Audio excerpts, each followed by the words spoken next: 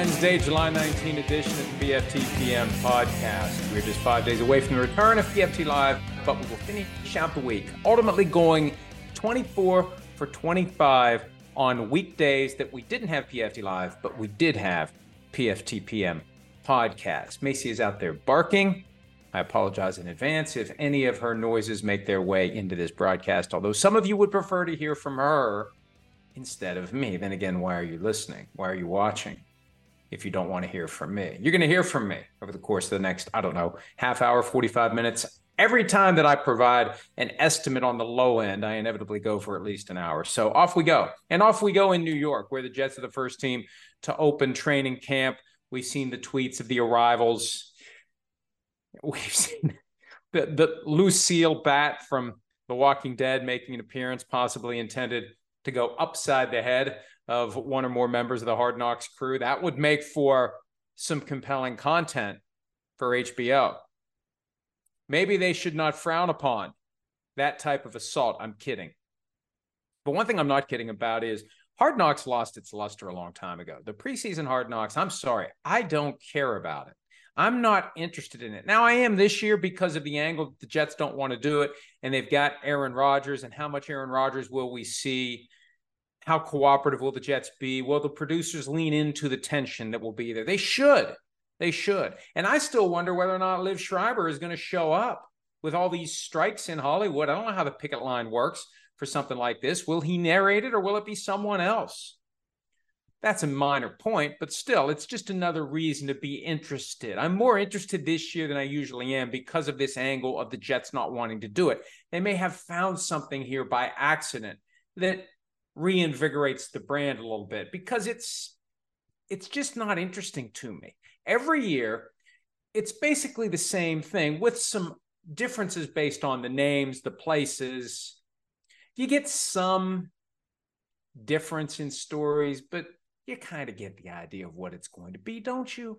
And how much of that stuff that's happening in real time do we already get through the army of media that is covering teams, including teams with their own in-house media? It's all out there. It's all in the open. That's why quarterback is so much better. And NFL Films, I think, has gotten itself into something very good with quarterback. We had an item yesterday about how Peyton Manning told Pat McAfee last week it's already been greenlit for a second season. And I thought, I probably could have written something about that a few weeks ago, because someone told me as I was trying to figure out who's going to do Hard Knocks that the NFL is currently trying to figure out who'll do preseason Hard Knocks, regular season Hard Knocks, and who will be the quarterbacks for the next season of quarterback. So it's one of those things where I just assumed there was going to be a next season, even before it debuted. This seems to be something they want to do. And given that it's still the number one show on Netflix, yeah, it's definitely something they're going to do. And it's definitely something that I'm going to watch and look forward to, unlike Hard Knocks. I think there was a time I looked forward to Hard Knocks. I can't really remember. But this year, the only reason to look forward to it is because the Jets don't want to do it and because they have Aaron Rodgers. We'll see how it looks when it gets started in just a few weeks. And again, the Jets get started today. And in just 2 weeks, we'll be in Canton because the Jets and the Browns are playing in the Hall of Fame game, which will be televised by NBC. So it's back, it's happening, and we're going to get into the groove before you know it. We're 7 weeks away from the start of the regular season. It's happening. Off we go. Summertime is great, and I'm never one of the folks who will count down the days until the season starts, because I'm a firm believer in enjoying every day of your life while you can. Don't wish your life away. Football will be here when it's time for football. Enjoy June, enjoy July, enjoy August, and then enjoy football season. September, October, November, December, usually, but for the holidays, not great times of year. The days get shorter. The weather turns nasty if you live in an area like I do here, relative Northeast, Mid-South, whatever you want to call it. We have all 4 seasons. I just remember it being a dreary time, and football being that oasis in a dreary time of the year where every week you're looking forward to something more. And now we got Mondays, we got Thursdays, we got Sundays, we got plenty of NFL intrigue, and it is all getting started now. One very intriguing issue. I touched on this yesterday. The things Colin Cowherd said about the Rams being frustrated with Matthew Stafford because he wouldn't redo his contract. And I'm going to assume that it wasn't a simple restructuring. It was the Rams wanting Matthew Stafford to give up some of that $57 million in full guarantees that vested on March the 17th. Kevin Demoff, the COO of the Los Angeles Rams, who was well documented as being one of the people not telling the truth when the Rams were secretly plotting their move from St. Louis to LA. And look, this isn't necessarily a knock on Demoff. They all lie when they have to. They all lie when they need to. He just got caught. He got caught because St. Louis filed suit and was persistent, and the league wasn't able to suck the case into the secret rigged kangaroo court of arbitration, so we found some stuff out.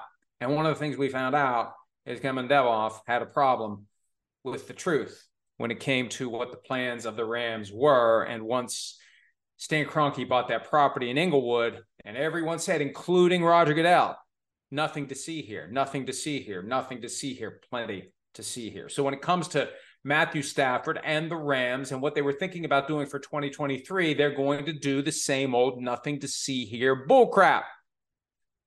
Football is family, nothing to see here. The two primary bullcrap mottos of the National Football League.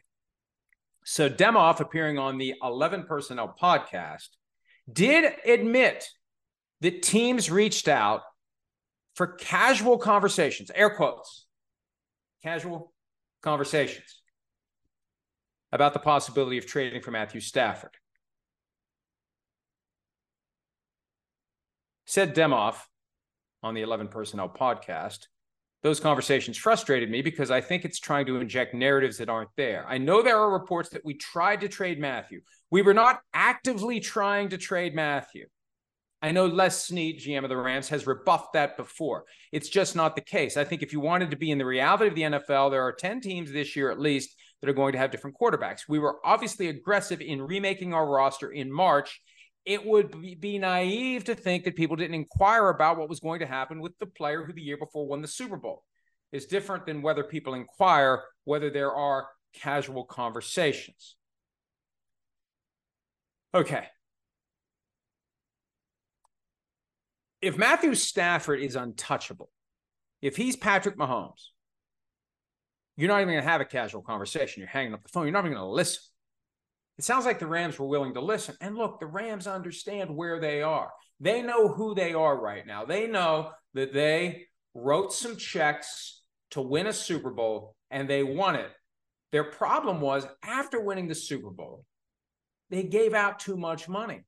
Intoxicated still, literally and figuratively, by the aftermath of the Super Bowl when it was Don Julio for everyone. Remember at the parade, Matthew Stafford was walking around with the big old Don Julio 1942 bottle?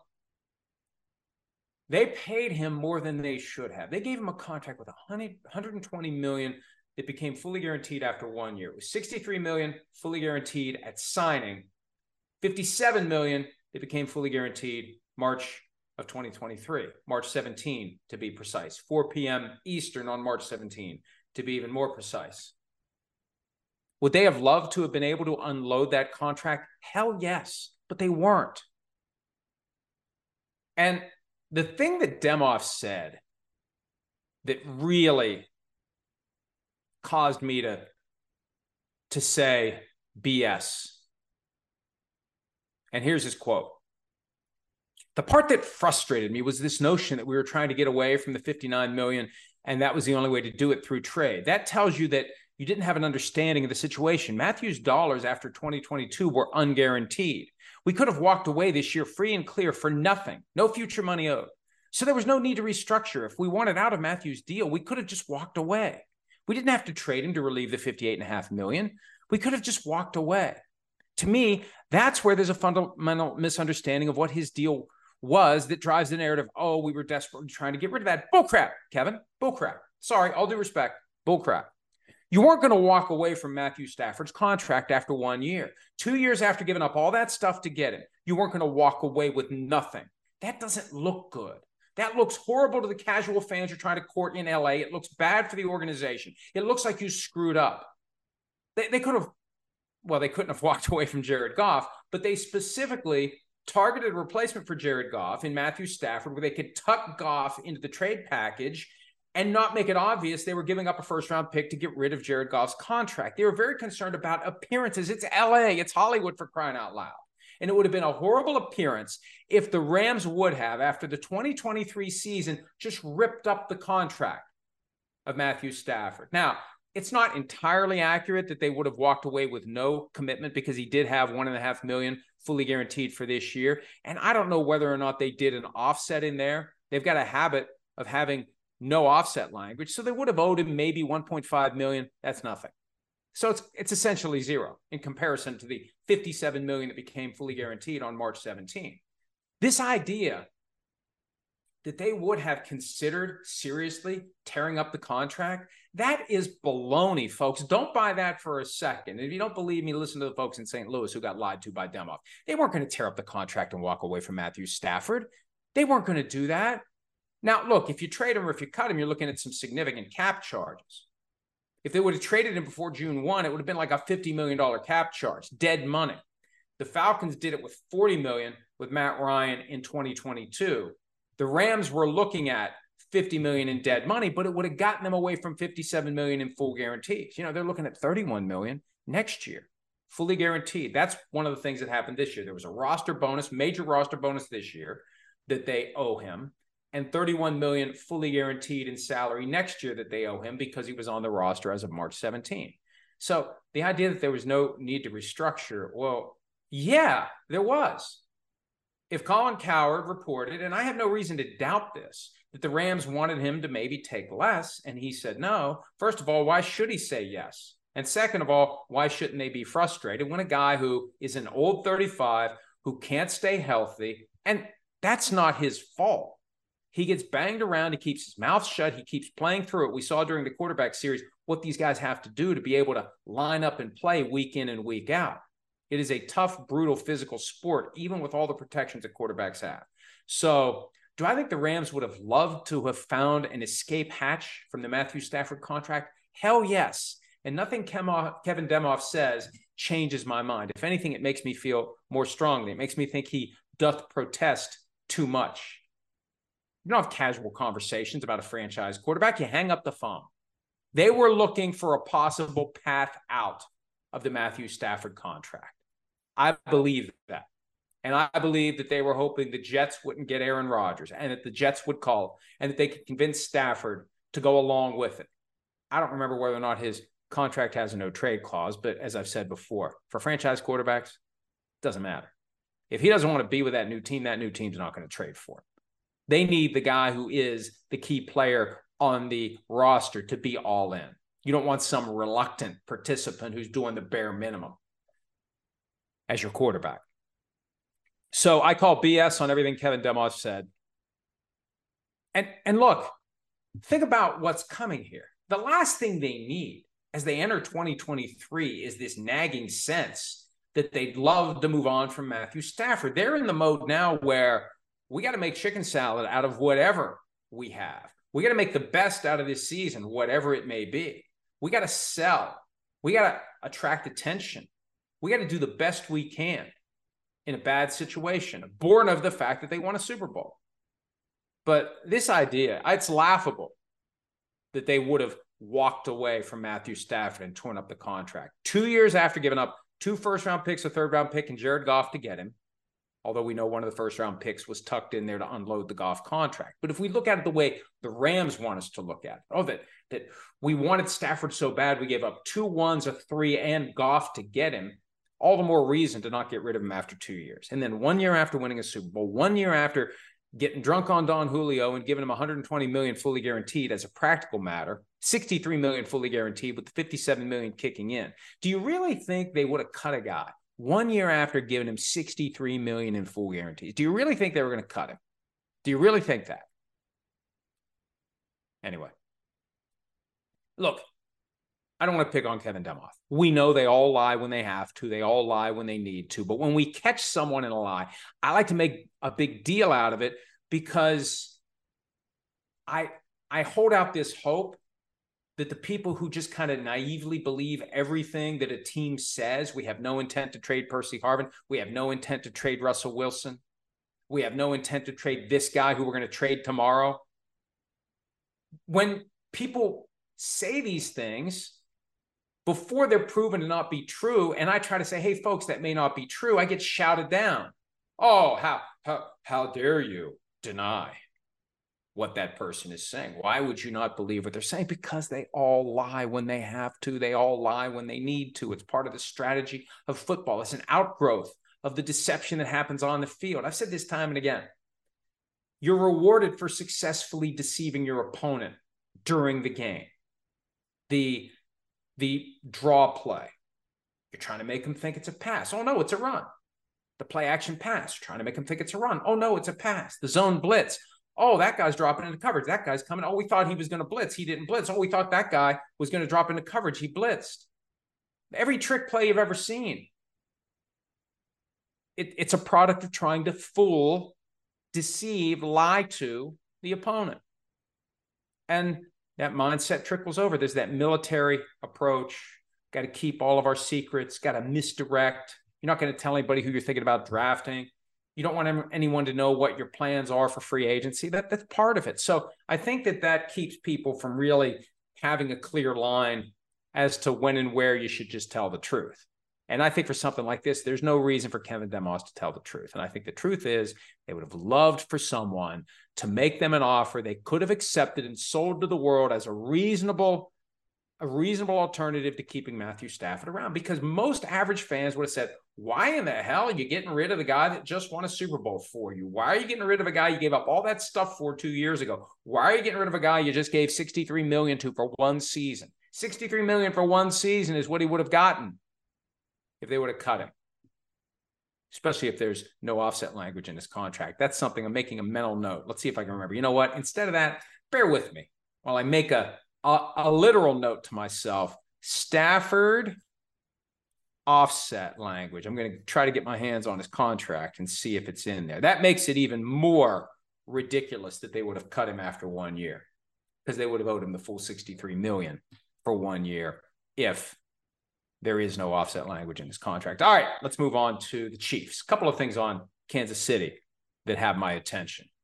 We were told last week by Jeff Darlington of ESPN that the Chiefs are optimistic Chris Jones will sign a new contract and be there for training camp. Now, head coach Andy Reid, not so sure about that. Not sure that he's going to be there. This, to me, is the test case as to whether or not the Jedi mind trick that they have managed to play on Patrick Mahomes and Travis Kelce is going to work on Chris Jones. And I've said all along it shouldn't. Look, I don't think it should work on any of them. I think you got to get paid what you can when you can. And Chiefs fans get mad at me because they would prefer that their guys be happy with less than they're worth.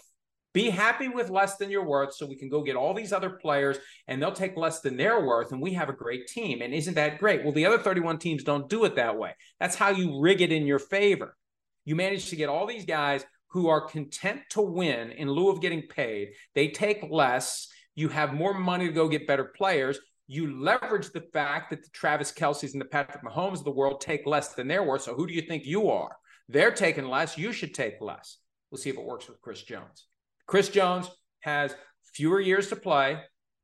Chris Jones is nearly as valuable to that team as Patrick Mahomes is, because without Jones, they don't get to Super Bowl 57 and they don't win Super Bowl 54. I'm on record with that. I'm not going to get into the details, but I'm convinced of that. They need Chris Jones. They needed him in the past. They need him in the future. And they need him, ideally, to not say, I want Aaron Donald money. Forget about this churning of $22.5 to $23.5 million contracts. Forget about that. I'm not interested in that. I want Aaron Donald money. I'm as impactful as Aaron Donald. I only have a few more years left to get paid accordingly. So it'll be interesting to see how that plays out, because they need Chris Jones. Will he have the Mahomes and Kelce mindset, or will he say, nope? And I look at it this way. If he was going to have the Mahomes and Kelce mindset, he already would have taken the deal. Tyreek Hill didn't have that mindset. What did they do? They traded him. Good luck trading Chris Jones. Who are you going to replace Chris Jones with? Because Tyreek Hill was just a piece of a passing game that was run by Patrick Mahomes. Chris Jones is the heart and soul of that defense. You can't say, well, all right, we're losing Chris Jones. We'll replace him with a bunch of other guys. No. Not the dominance that he's able to flash in key moments. He steps up in those key moments and gets it done. If he's gone, you're screwed until you find the next Chris Jones. Patrick Mahomes talking about his ankle. This kind of caught my ear because, he injured the ankle in January. And if you watch quarterback, and if you haven't, I highly recommend it. Came back and played basically on one leg. And we had the quarterback rankings. I think that people were doing tongue-in-cheek, but kind of seriously. Best quarterback in the NFL is Patrick Mahomes on 2 legs. Number 2 is Patrick Mahomes on 1 leg. Number 3 is everybody else. He said that he's in a good spot with the ankle. That he's in a good spot. Well, I'd like to think he's in a good spot 6 months later. I'd like to think that he's 100%. If he's not, holy crap. Is this something that's going to linger into 2023? Is this something that's going to get re-injured at some point? And then he's going to have to finish the year playing on 1 leg? Now, it worked out fine.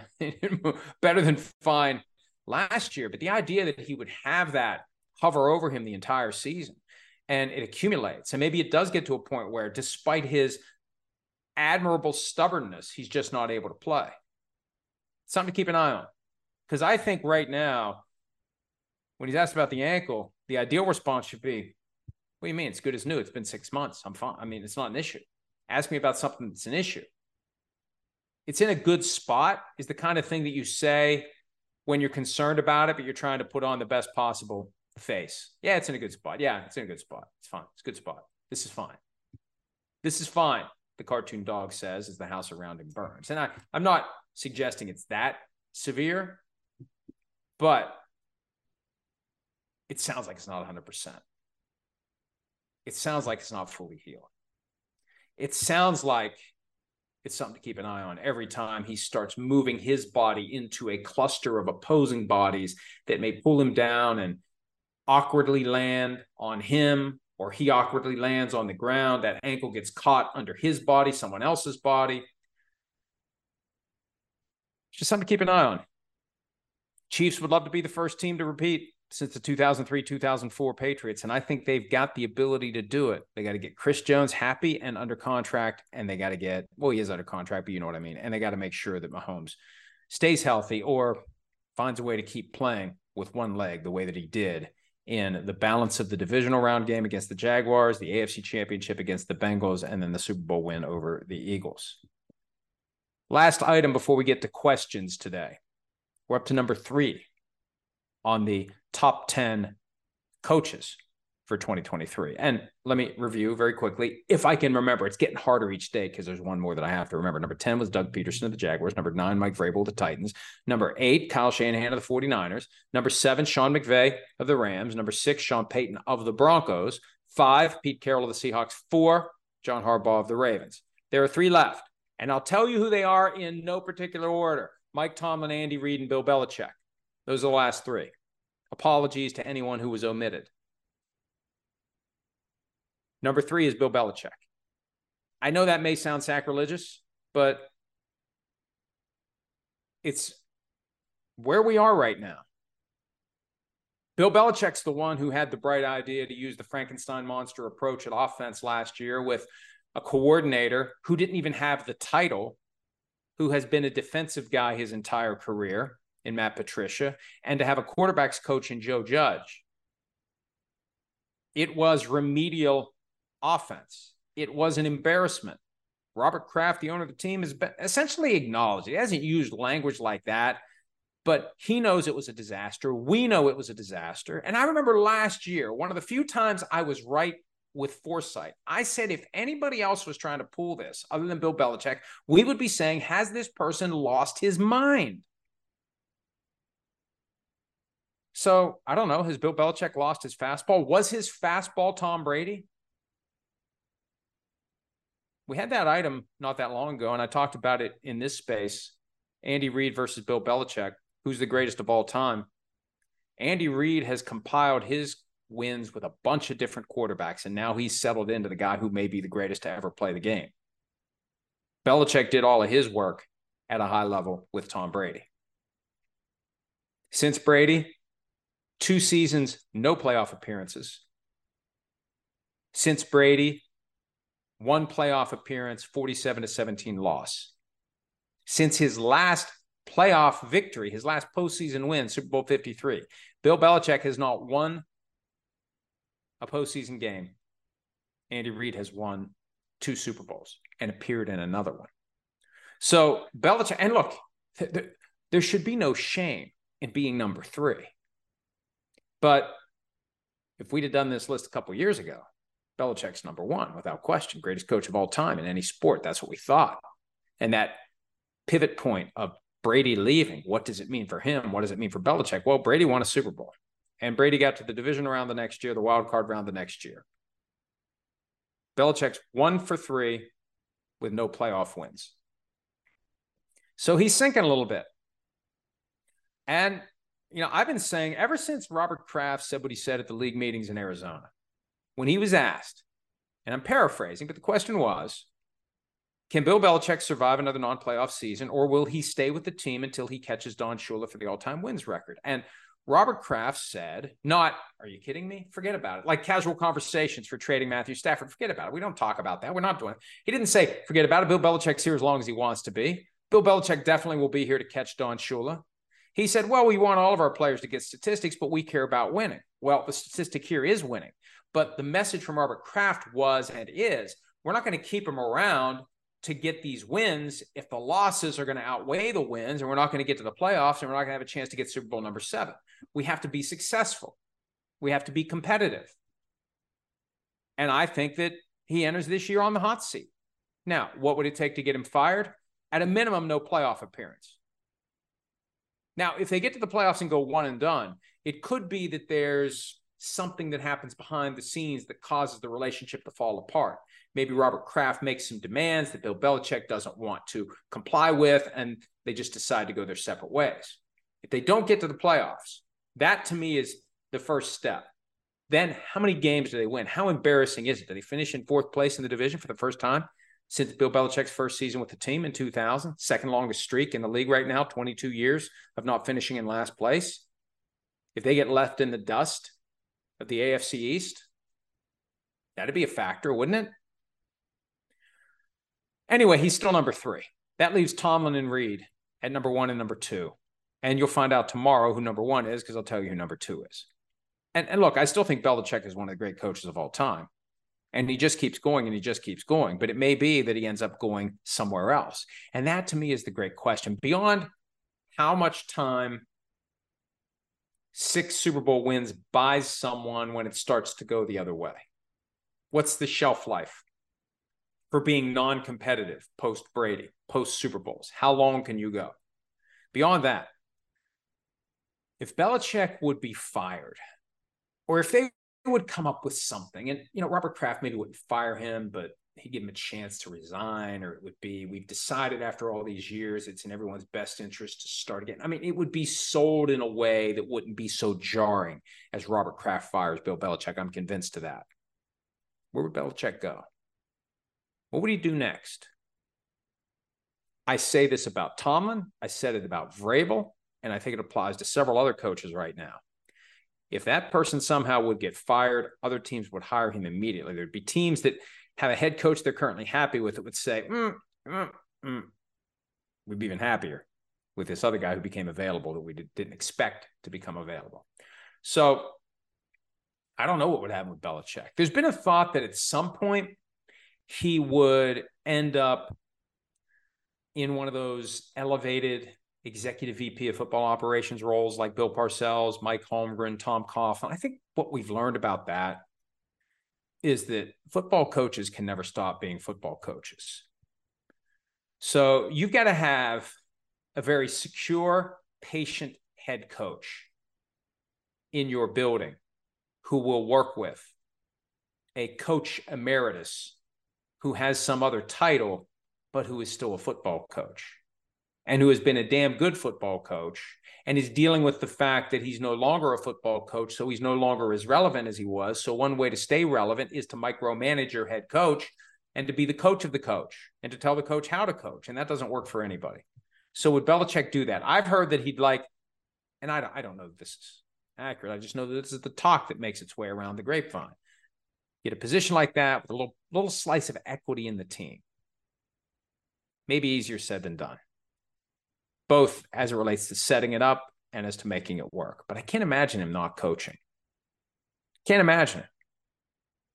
And there are plenty of teams out there that could do a lot worse. But I think what you need to have is an owner who's willing to just throw the keys to Bill Belichick for a few years, too. You got to give him time to get his systems to where they need to be. And one thing that we've learned, he needs a good quarterback. You need a Tom Brady or someone like that. It maybe was Brady.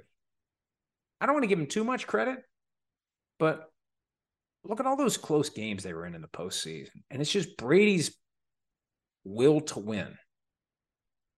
Brady's life force that would take over and he'd make it happen. I remember way back in Super Bowl 36 when the Rams tied it up. The Patriots got it back with some time left in regulation, and John Madden, accurately observing that maybe the safe thing to do, the smart thing to do, the right thing to do is just play for overtime. He didn't know that Tom Brady was capable of coming out in a situation like that and taking the team down the field and getting them in field goal range, but he thrived on those moments. Helps a coach win. Helps a coach end up being regarded as pretty damn good if you have a guy like that around. So, number 3, again, nothing to be ashamed of, but not what we've come to expect from Bill Belichick. And I guess the question is, by next year, if we do this list again next year, will he be higher? Will he be lower? Or will he still be at number 3? All right, questions time. Let's see what we got here today. PFTPM Posse always is early in the stack because I follow the account. I'm not playing favorites. It's just the first one I see. With rule changes and the explosion of passing in the NFL, we've been watching offensive production and records just get blown away, but we haven't seen sacks, interceptions, etc. go crazy. Shouldn't they be going up overall too, if only because the number of opportunities are so much higher, or is it the rules? It has a lot to do with the rules. It has a lot to do with the rules. When you protect quarterbacks the way you do, you're going to have fewer sacks. When pass rushers are hypersensitive to the possibility of the roughing the passer, or as Sims calls it, nothing the passer flag, that makes a difference. When offensive linemen are getting away, not just with holding, which at times is blatant. They're not calling holding, and Sims' theory, and I agree with him on this, the defensive linemen collectively are so much better than the offensive linemen right now. They're evening it out to keep the quarterbacks upright, to keep the game moving, to keep the balls in the air, to keep the chains heading down the field and the points coming up on the board. So you get some holding that happens that doesn't get called. And the thing that we really saw happen a lot last year, and I'm interested to see if it occurs this year. And we'll have our rules meeting with the NFL coming up in a couple of weeks. And I wonder if I will remember to ask, what are we doing about left tackles and right tackles who get into their pass block sets a half second early? We're going to call that. We see it all the time. We see it all the time. That's another way to give the offensive line an edge when it comes to protecting the quarterback. So that's why sacks aren't dramatically up and interceptions aren't dramatically up. And look, we know that, and this comes and goes, this emphasis on contact with the receiver as he's trying to get open, but quarterbacks are getting better. There's a lot of good quarterbacks. Quarterbacks are more protected than ever, and the rules are protecting them, and the unofficial non-enforcement of penalties like false start and holding on the offense are helping as well. Another one from PFTPM Posse. I'm loving Father of Mine, but I'm disappointed because I only have about 50 pages left and I don't want it to end. Well, PFTPM Posse, good news is this: a sequel is coming. I don't know when, though. See, what I'm doing is, because I originally wrote Father of Mine entirely in the third person narration perspective. And I got to the point year and a half ago where I just didn't like it. And I read another book called The Lincoln Highway that uses the technique of telling the story in not just first person narration start to finish, but first person from different characters. So I rewrote Father of Mine by using first person from different characters, piecing it together that way. There is some third person in there to bridge some of the gaps. So what I've got to do with the sequel to Father of Mine, I've got to go back and rewrite the whole thing with that same approach. And I've got about 4 chapters in to the rewrite. There's over 100 chapters in all because they're short. The problem is I'm working on another manuscript. I'm writing a Western, and what I write is what I enjoy reading. So I like Westerns. So I'll write one. What the hell? I didn't live in the Old West, but who the hell lived in the Old West that ever wrote a Western? How many people out there wrote a Western that actually lived in the Old West? So it's shaped by our expectations and what we've seen in movies and read in books, and that just kind of gets into your head, and from that comes a story that either works or it doesn't. So I kind of want to get that done, at least the first draft done, before I go back and rewrite Father of Mine. So I'd say loosely thinking about timelines, it'll probably be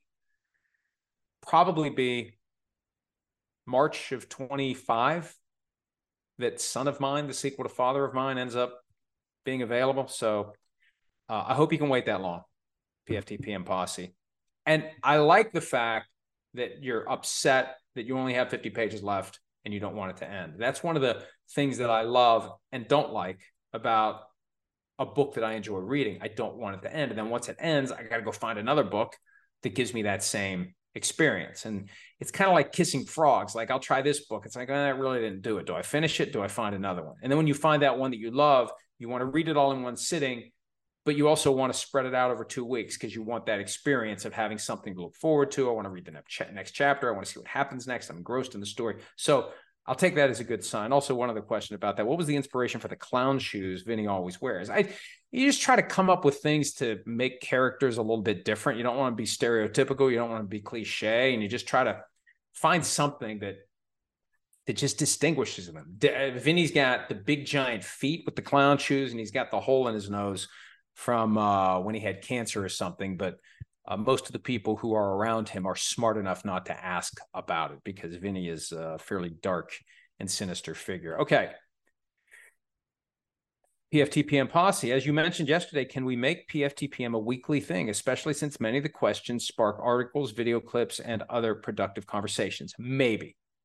I'll just leave it at that. Maybe. Because once my routine pivots back to PFT Live every day, I kind of value my productive time for the rest of the day to write stories. I do a bunch of radio. I try to get my workout in, and to carve out another half hour to an hour when I've already devoted 2 hours to PFT Live is not the easiest thing to do.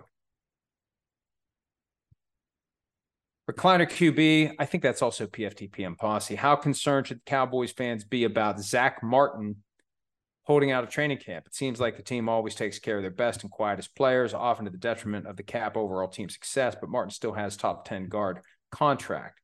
I mean, if a guy that quiet is suddenly making noise, and it looks like I've got Martin's contract here and I can take a look at it, but yeah, if a guy who's usually that quiet is suddenly chattering, I think it's something to be concerned about. Tribnick, in light of the current running back market, is there a path to position-specific guilds or unions? Safeties, running backs, and tight ends all seem to be underpaid. This gets back to the point that I made yesterday. I wrote about it today at PFT. Surplus value. The best player at a given position, how much surplus value does he add over and above the average player at the position? At some positions, quarterback, pass rusher, receiver, corner, it's enough that you pay the best players a lot more than the average player gets. At other positions, tight end, running back, safety, kicker, punter, you don't have that same value difference, so you don't have the same price difference. It's that simple. Now, I had an idea earlier today, and it's a thread that I want to pull a little bit when I have a chance to think it through. I'm going to think out loud about it a little bit here. What if the salary cap per team was broken down for each and every team by position? What if instead of a collective overall total salary cap, there was a cap as to what you could pay at each position? I don't think it would really change much, because who would determine what the cap figure is? And the cap figure for running back, if it's driven by historical percentage that goes to running back, it's going to be lower. It's going to be less. So I don't know that that works either. The problem is you've got all different shapes and sizes of players under one umbrella, under one union, and you're going to have diverging interests. And look, I know the quarterbacks get the lion's share of the salary cap, but they still are worth more than what they get, the best ones. The best ones are worth more to the game collectively than they are to their teams.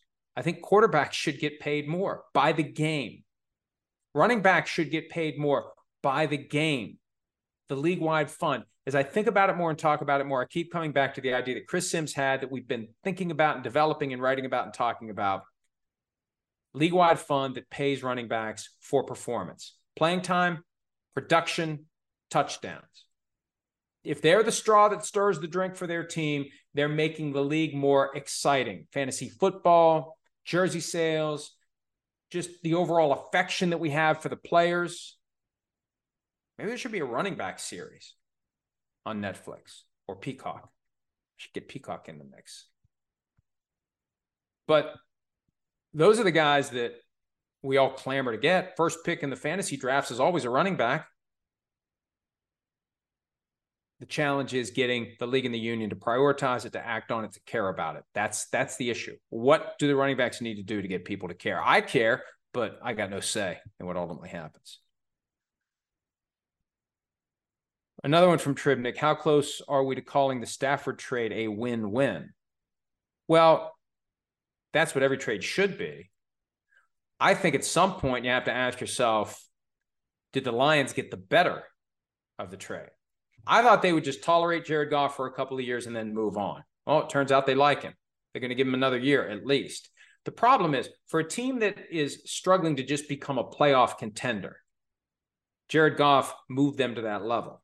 How much higher can he take them? You know, in every industry, sport or otherwise, you'll have people that are assisting you and your broader effort, whatever that effort is, whatever the context is. You've got people who can take you to a certain level. And then you have to make the very hard decision as to whether or not that same person or group of people can get you to the higher level. Do you need to make a change to try to get to the next level? At some point, the Lions, I think, will conclude that they need to make a change at quarterback to get to the next level. But for now, to get 2 first-round picks, a third-round pick, and a quarterback that filled the role for a couple of years and has 2 years left under his contract, which are very manageable relative to the market, that's a win. And the only thing that makes it somewhat even is that the Rams won a Super Bowl. I mean, a year from now, we may feel differently about it. As that Super Bowl trophy starts to get deeper and deeper into the rearview mirror, and if you're a non-playoff team for consecutive years, yes, no one can take it away. It's there forever. But where are we now? How do we compare to other teams now? How do we turn this thing around? How far are we away from maybe trying to get the next one, whenever the next one may be? Oh, man. This is a great question. I can lob 91.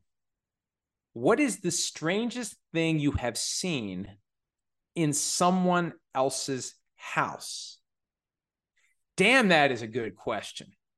There isn't any one thing that comes to mind. The strangest thing I've seen in someone else's house. I'm going to be thinking about that one for the rest of the day. I remember when I was a kid and I delivered newspapers. There was an apartment building on my route.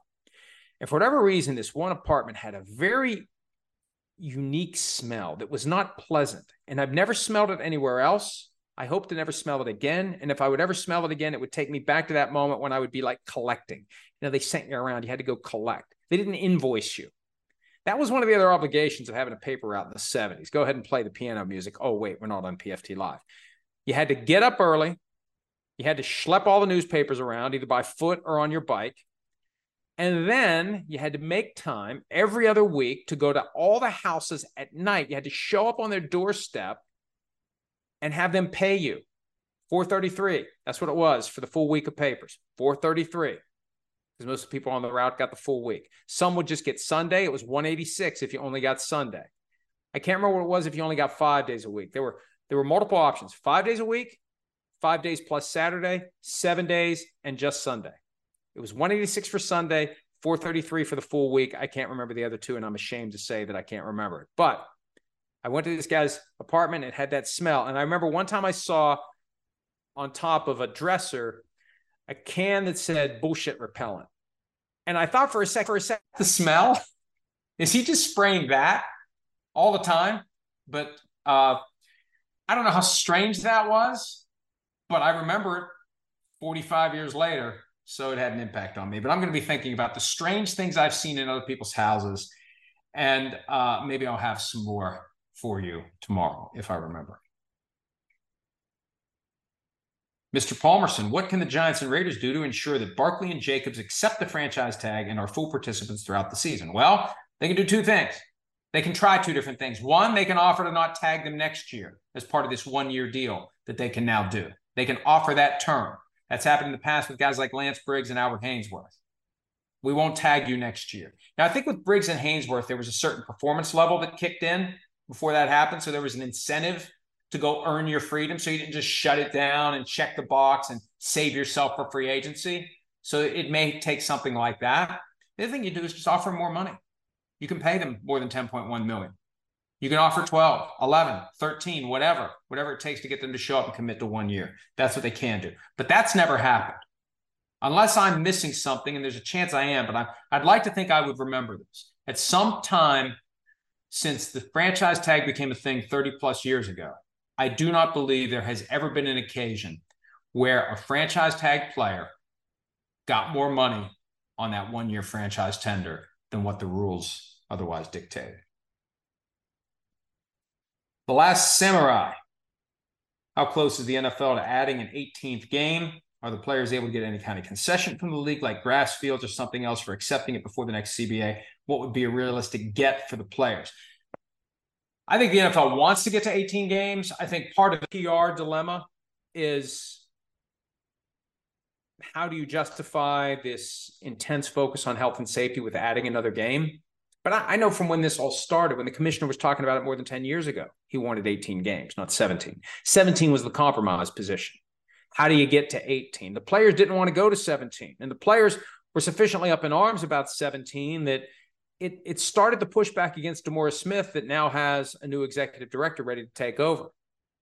What will his position be? Look, you make more money. Everybody makes more money because the players get half of the revenue. But at some point, you don't care if you're the players. You don't care about, because think of it this way. Half the revenue. Let's just call it 50-50. It's not quite 50-50. Let's call it that. Divided among 32 owners, it's a lot more per owner than when you spread it into a salary cap that gets divvied up and teams carry cap space over. They don't spend everything. It's more amorphous to take that extra money and have it impact the take-home pay of a player than it does for an owner. So that's another reason to push back. I still think one of these days there will be 20 regular season games, no preseason games, and then eventually more teams. And maybe there'll be more teams before they get to 20. But at some point, I believe, maybe not in my lifetime, but I believe there will be 20 regular season games, no preseason games, and there will be more teams, maybe eventually as many as 40 teams in the NFL. Ezra Gonzalez, have you heard anything on the Danielle Hunter situation in Minnesota? I have not.